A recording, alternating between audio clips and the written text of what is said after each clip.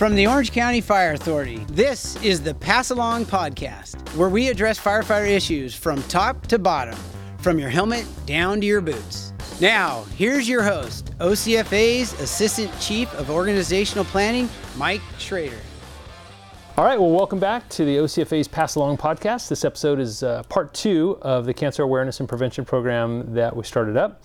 And it includes an interview with retired Deputy Chief Mary Blaul, who unfortunately lost his wife and retired OCFA Firefighter 27 years, Mary. He lost her to cancer last month, as you all know. And I want to just share a brief audio clip with him. Mary and I, we worked our careers looking forward to retirement. And over those years, we made this huge list of things that we were going to do together in retirement. And we even joked at one point, we looked at the list and said, that's going to take us 20 years to get all this stuff done. We got 2.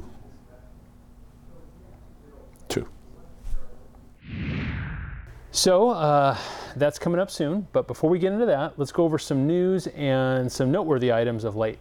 As most of you are aware, OCFA units have been battling the Canyon fire since Monday afternoon, about 1 p.m. Fire started along the 91 freeway, where we've had a boatload of fires over the years near Coal Canyon Road, and the cause is still under investigation. Fire to date, or actually up to just now, time-wise, is up to 2,000 acres, about 5% contained as of 1 p.m. today, Tuesday, September 26th. There are over 900 firefighters on this incident, and we are in unified command with our partner agencies in the area. As you know, it's kind of a complex area where you bring together all the counties in our solar plan, as well as all the different partner agencies in different jurisdictions, state, local, and federal. So we have Anaheim, Orange City, Corona, United States Forest Service, as well as CAL FIRE, and our own folks as well. So just want to give a quick shout out and thanks to the crews who've been on the line. Obviously, they're putting out maximal effort to assist the folks in our partner agencies. And last night when the fire bumped into Corona, that was pretty spectacular with some outstanding structure protection. Aviation assets, ground assets working together, protect structures and safeguard the folks in those areas was just outstanding. And I also want to say thanks to the guys who are covering the stations. Obviously, we still field anywhere from 350 to 400 calls a day. And so we need to protect our own fire stations. So the folks that were called back, I want to say thank you for coming back to work. And for those who are already here and working to cover our own dirt while we fight this fire, it's just extraordinary. So thank you. Also, just of last note, on the fire, that is our OCFA Type 3 Incident Management Team, led by Division Chief Jeff Adams, took over the fire last night. And then I was there with much of our command staff at the transition to CAL FIRE Team 6 this morning. And not only do we have that sense of thanks to see the professionalism and the skill and aptitude that our own team has, but it's also neat to have that recognized by folks from CAL FIRE, all the way up at the top of their chain of command, and watch the transition in a very orderly, smooth way that really highlighted the skill set of our folks on the ground as well as in our incident management team. So just want to say thanks. Keep up the great work that you guys are doing out there. And I want to do one last little tidbit here before we move on to our featured segment, and that has to do with Garden Grove. I put out update number 1, which will be the first of a series of updates over the 120-day process, for which we're putting together a fire service proposal for the city of Garden Grove. They formally requested this on the 22nd of this month, and then this Thursday on the 28th, we'll bring it before the board. And assuming that the board authorizes it, then we'll have the 120 days from that point to produce a comprehensive document for them that basically costs out what the city of Garden Grove would have to pay to become a cash contract city for the OCFA, and for us to provide fire, EMS, and really all risk protection, including education, prevention, and dispatch for them. So look out for that. I'll try to keep those periodically so that you're up to speed on the latest and greatest with Garden Grove. I will be the executive lead, but really the nuts and bolts will be the project manager, which is in our strategic services section. That's Battalion Chief Brad Phoenix.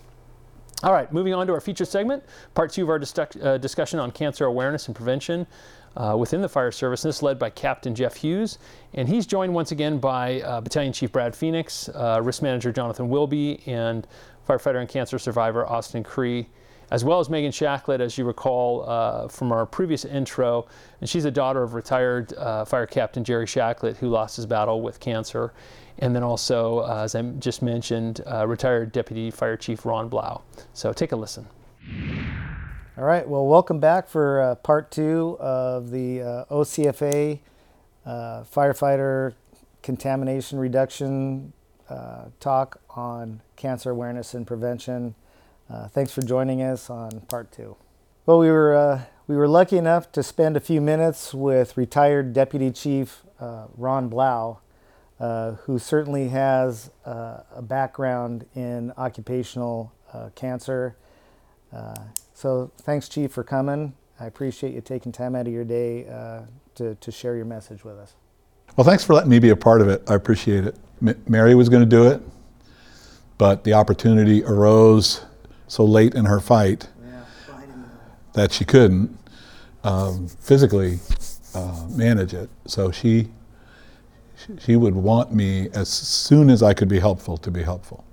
Mary and I, we worked our careers looking forward to retirement, and we saved and we did deferred comp, and we worked hard knowing that we had retirement coming. And over those years, we made this huge list of things that we were going to do together in retirement. And we even joked at one point, we looked at the list and said, that's going to take us 20 years to get all this stuff done. We got 2. It kind of sneaks up on you. I mean, she had a condition that was being managed well, and then it transitioned to a fatal form of it. And so she was looking at either managing the fatal form of the disease for as long as she could, a year or 2 or 3 or however long. It was progressing fairly quickly. Or having a bone marrow transplant and curing the disease. So typical, she swung for the fence and chose the bone marrow transplant. And over the 15 or 16 months, she swung for the fence trying to win every time, but we lost. You don't always win. And so I think the intervening period, that 15 months, and the issue of cancer, you get it, okay, somebody got cancer, and not to try and horrify everybody, but it was awful.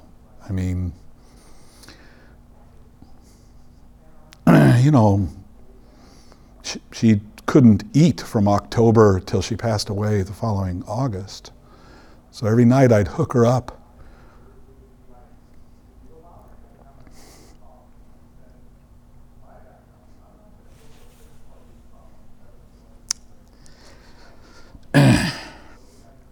So every night I'd hook her up to IV feeding, take her off every morning. She's in pain. The opioids didn't work, so she had to go to fentanyl patches, uncontrolled diarrhea and throwing up every day. It was just awful. And so you think about that, okay, I got cancer, and it's really hard. And the thing that you may not appreciate is all the people you love are going through this with you. All the people that love you. So your family that is caregivers and watching you suffer and go away, they're ultimately changed forever. Your kids, all the people that you say you're here for, suffer through your cancer.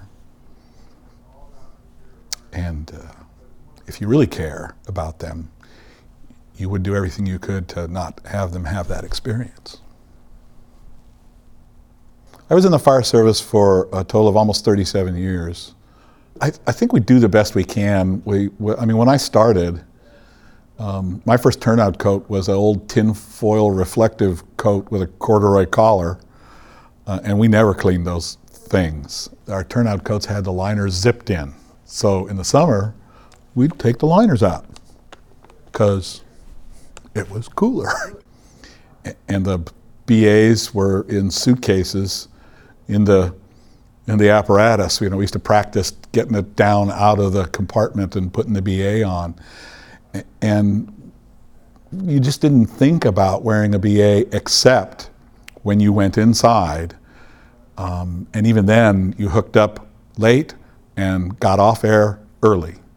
And I can remember when we first had the hazmat team beginning to come out and do air monitoring for us at structure fires. And at first I kind of thought, oh God, here they are again. They're gonna tell us we can't take our breathers off. And all the guys, they want to get those things off, man. They've been working through 2, 3, 4 bottles. They're heavy, they're tired. We still got a lot of work to do.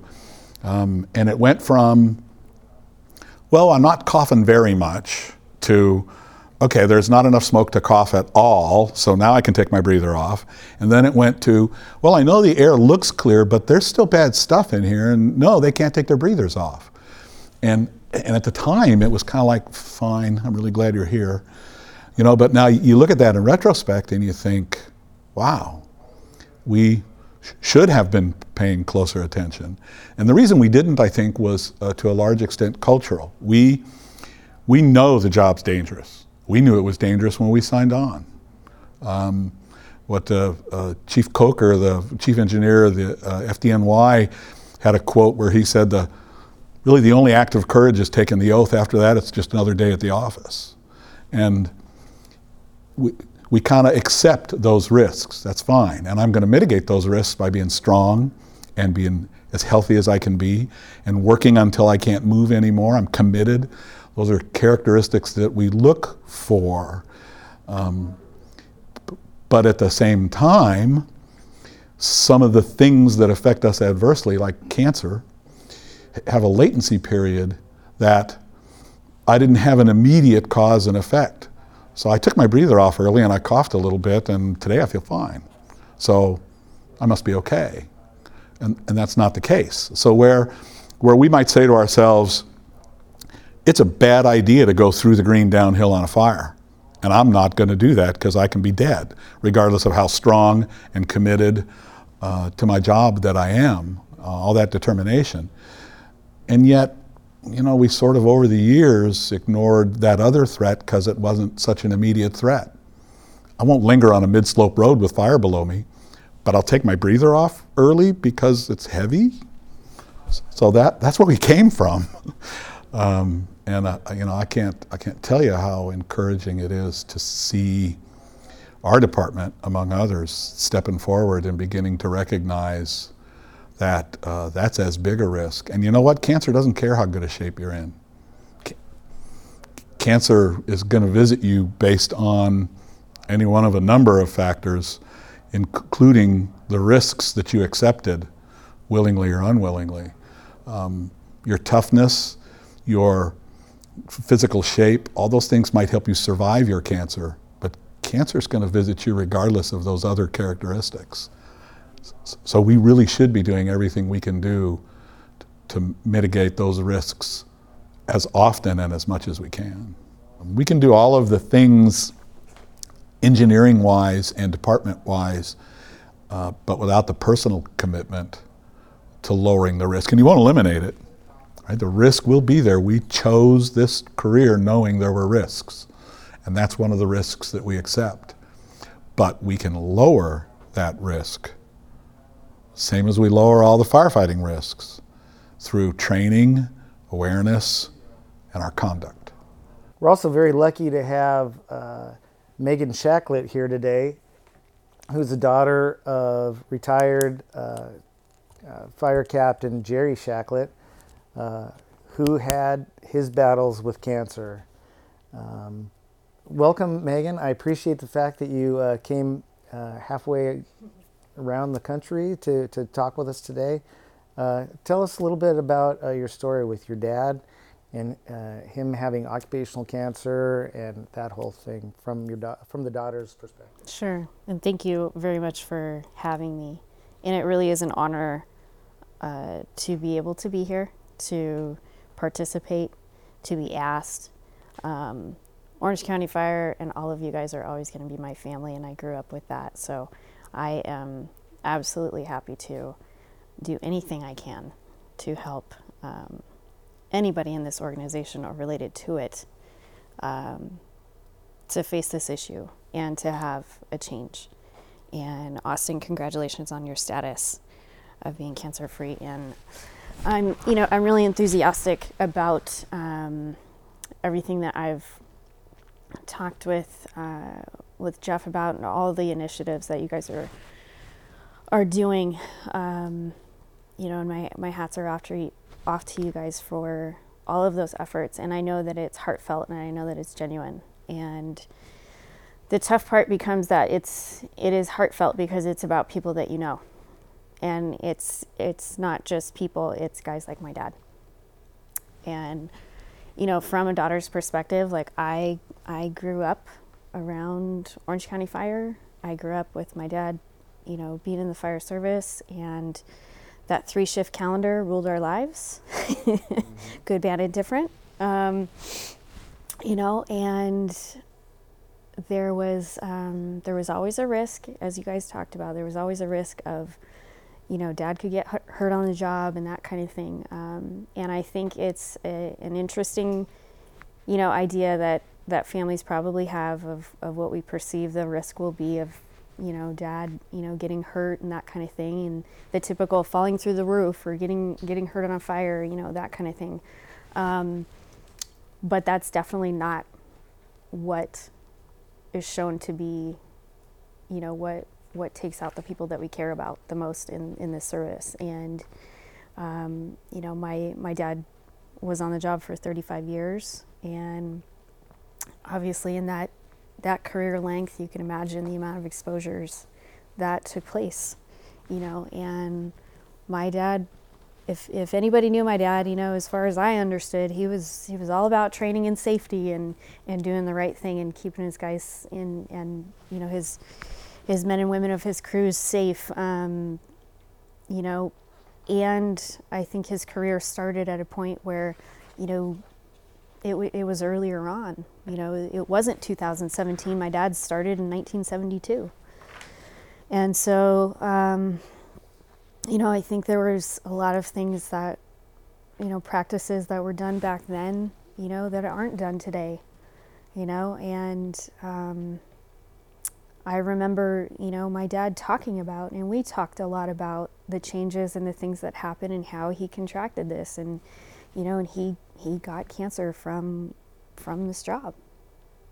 And, it was, I remember sitting at his house with him, and I stayed with him, during his care and during his time on hospice and everything.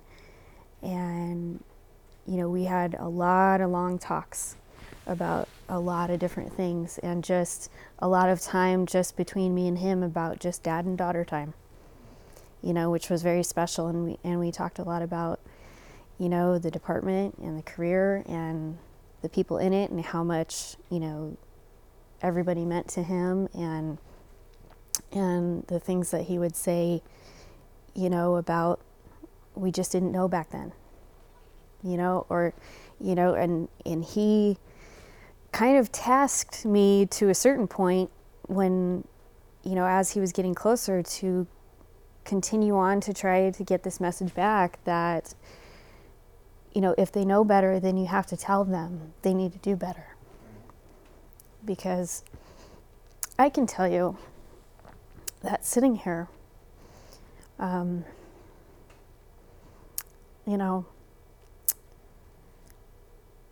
every person in this department, you belong to somebody else first.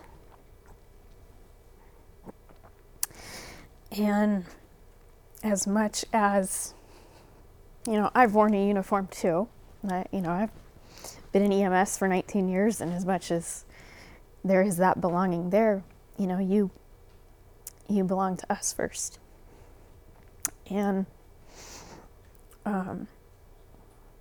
you taking care of yourself and your self-care, and that touches a lot of subjects. is the most important thing that you can ever do in your career, is take care of yourself. And so if it comes to, all of those practices of, all this stuff that you guys are talking about, everything from the wellness program to now these are the times that we wear our SCBAs versus, we used to not, or the rescue wipes or the decon, or, all of it, and more, then that's the most important thing that as, my dad's daughter, I can ask that you would please do, is to take care of yourselves. When you say take care of yourselves, I think most firefighters out there would put their families in front of themselves every time.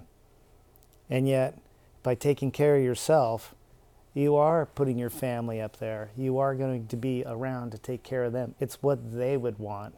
Why would you not do what can, why would you not take care of yourself so that you can take care of them later in life? Absolutely. And I think, I sometimes think that, I don't believe that someone is going into doing something and they're being brazenly, obstinate and they want to get sick. I don't believe that.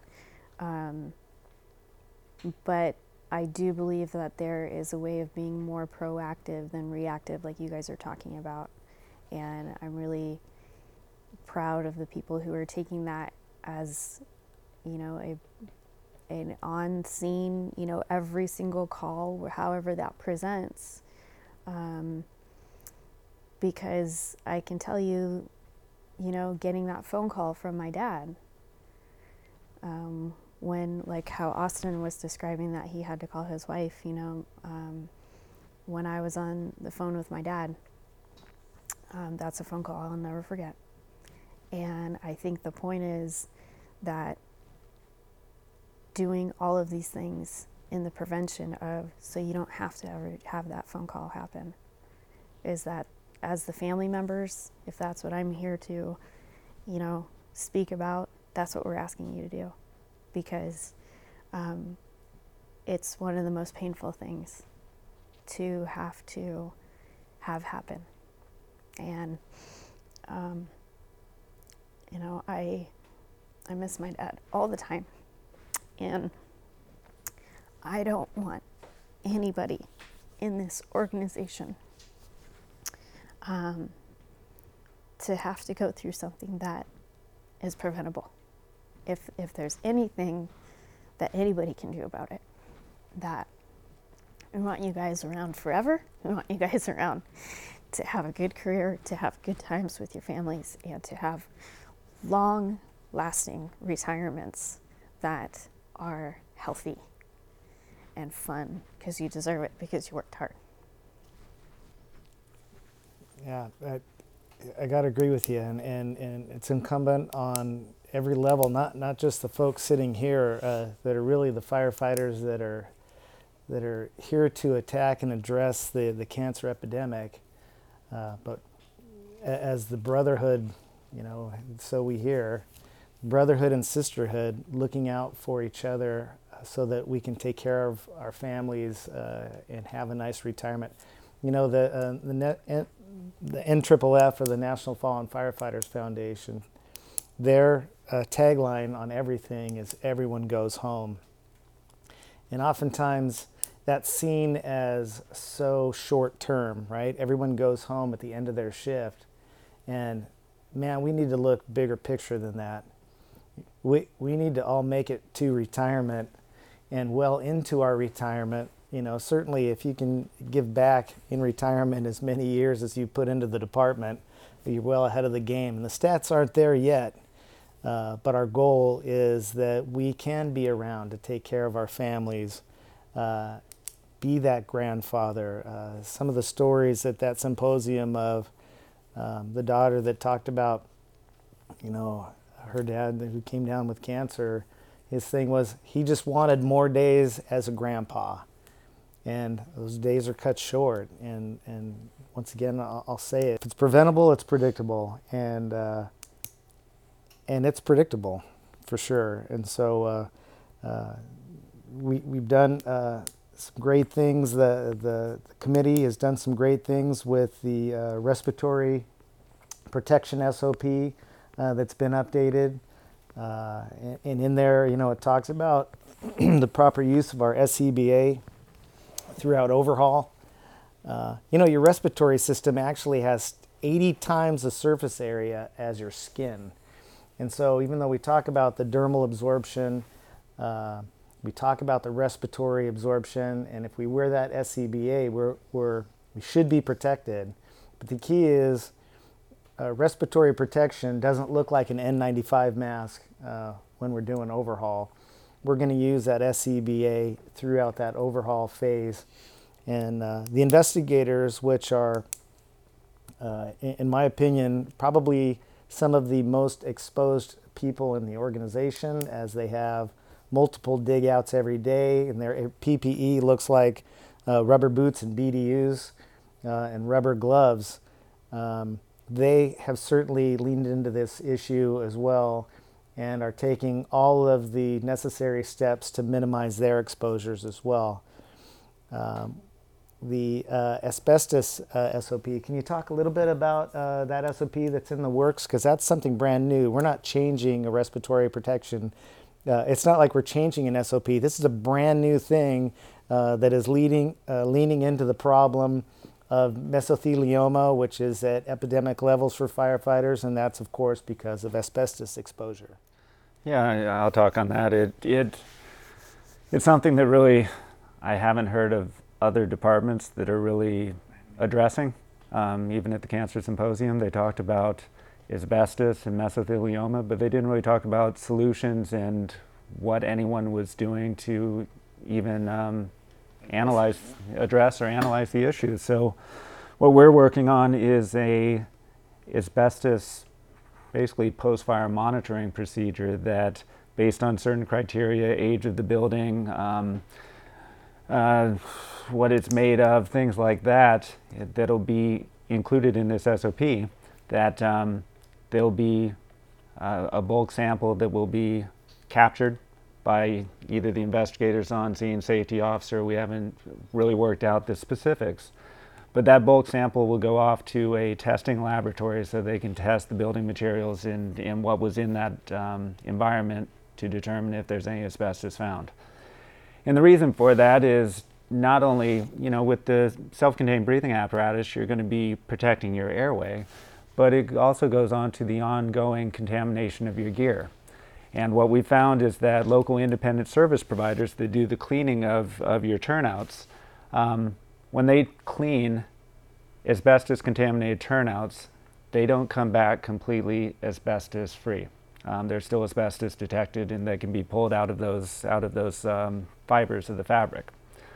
Lion Total Care, which is in Houston, Texas, has a proprietary process that they use for cleaning asbestos-contaminated turnouts. And what we've been doing in the past is anytime the word asbestos comes up, it's really unconfirmed if asbestos was contained in that building or not, but Service Center has been sending the gear to Lion Total Care. It costs more, it takes longer to get back, but we're trying to do the right thing by sending it there. And we're one of the only departments that I've heard of that when asbestos comes up and is talked about potentially contaminated turnouts from asbestos, that we're sending it to a specific location to clean specifically for asbestos. So we're going to put a process in place so that we can test for that, and that'll really help us determine if the gear goes to Lion Total Care because it's contaminated with asbestos and it's confirmed, or if it can be cleaned in-house or with the local independent service provider. That's another example of really the leadership and your guys' organization and your section in being proactive rather than reactive. And when nobody else is doing that and you guys are doing that, I mean, there's definitely a possibility of the exposure of even the people that are washing our turnouts here in-house, if they don't know, and they're just wearing maybe gloves or maybe an N95 as they're washing turnouts for hours on end. If they don't know, and this is that first step in maybe finding out that we're doing the right thing and being proactive by sending them out to that ISP is so important, and I'm so proud of the work you guys are doing on that for sure. It just kind of shows the support of the organization, because just dovetailing onto what John was just saying, to the best of my knowledge, there is no other agency that does asbestos testing for their firefighters, and we're not doing it yet, but we will be. This actually was first thought of by retired Chief Kirk Wells, and I had lunch with him, and he gave me his documentation, and I'm just repackaging it and calling it our idea, but really he started down the road, and it's a great road to continue down, and we're going to make it happen. That's fantastic.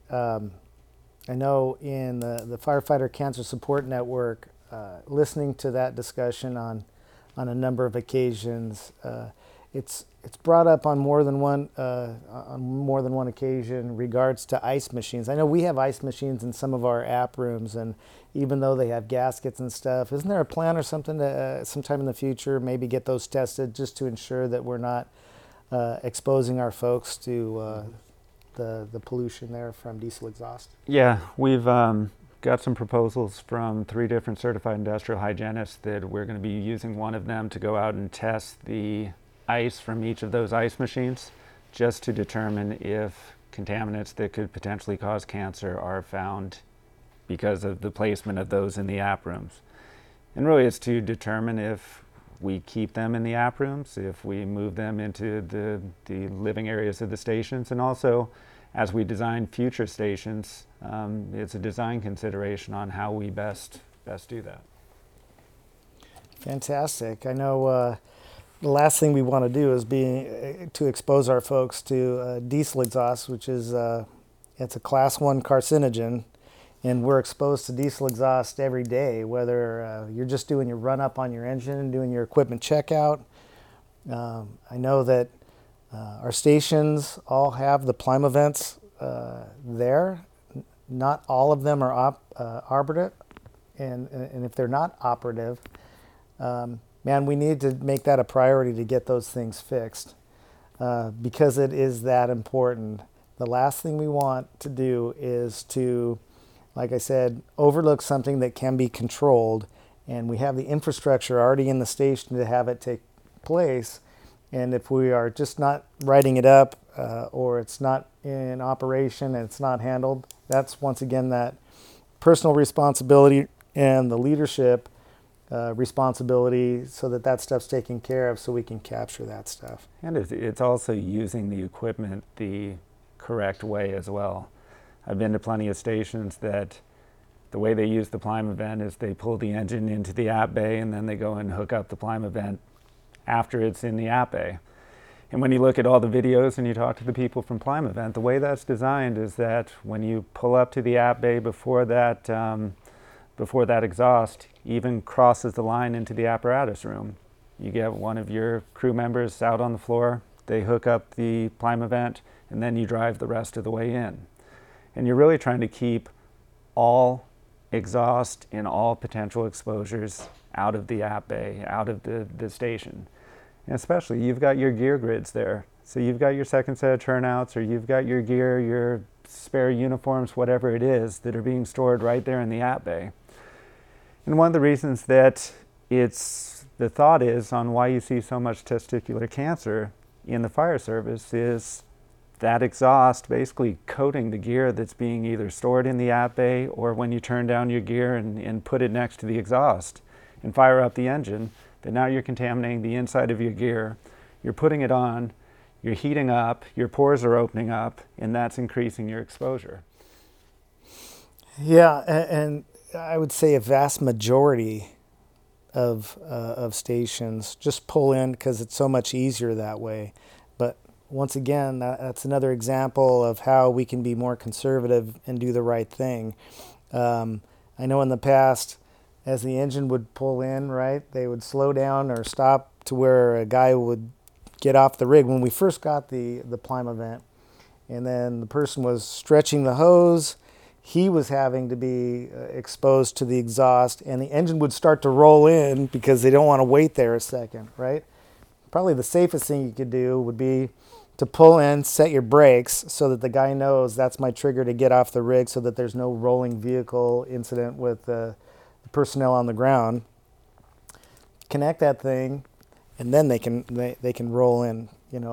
Short of turning off the vehicle, which I'm sure would expose that guy less. Wherever you draw the line, personally, I get it. But certainly do the right thing. Stop outside, set the brakes, connect that thing, and then pull in is the safest way to go. And it also goes to the kind of the stories that we create is to justify the behaviors that we start to do. And the story I hear is that, when you start up the engine, that's when the diesel exhaust is bad, but once it's warmed up, then it's okay.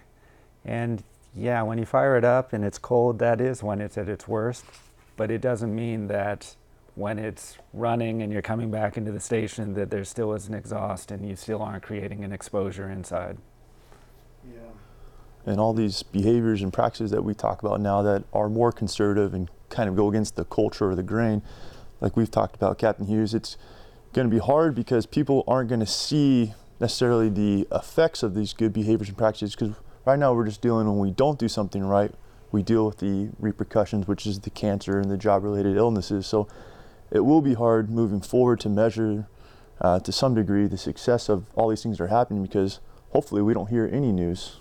Hopefully no news is good news as far as cancer. So it's one of those things that we have to embrace, because we know that the job-related cancer is there, but hopefully going forward we don't see the success because it goes unnoticed because things are going right. Well, as we're nearing kind of the end of this thing, let's talk about some things that we can do either on a personal level and we don't even need to talk about on the organizational level, because you guys are already doing the right things and pushing the organizational stuff up that chain, which, knock on wood, I'm so proud of the leadership of this organization that has taken this seriously and is certainly bought in 100% to the protection of their people.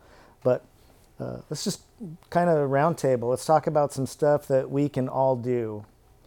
I'll start then. How about wear your air? We shouldn't be exposed to smoke and think that, we're just going to mask up when we're inside the structure. If you're smelling smoke, you're being exposed. So wear your air early and often. We take that oath when we get sworn in. Yeah. That we're going to protect the public, but we also need to make sure we're taking that oath to take care of ourselves and take care of our coworkers. So part of this program that I'm excited to be about is going to be holding each other accountable. So don't be afraid to talk to your buddy or your coworker and say, hey, clean your gear, keep everything the way it should be. We talked about that salty badge of honor, those turnouts. That's going away now. The new culture is bracing clean gear, clean air, clean body as we go about, knowing that the threat of the job-related cancer is there. We need to take all those steps that we can to prevent that. Yeah, definitely. I was just going to say, make the right choices no matter how inconvenient they are.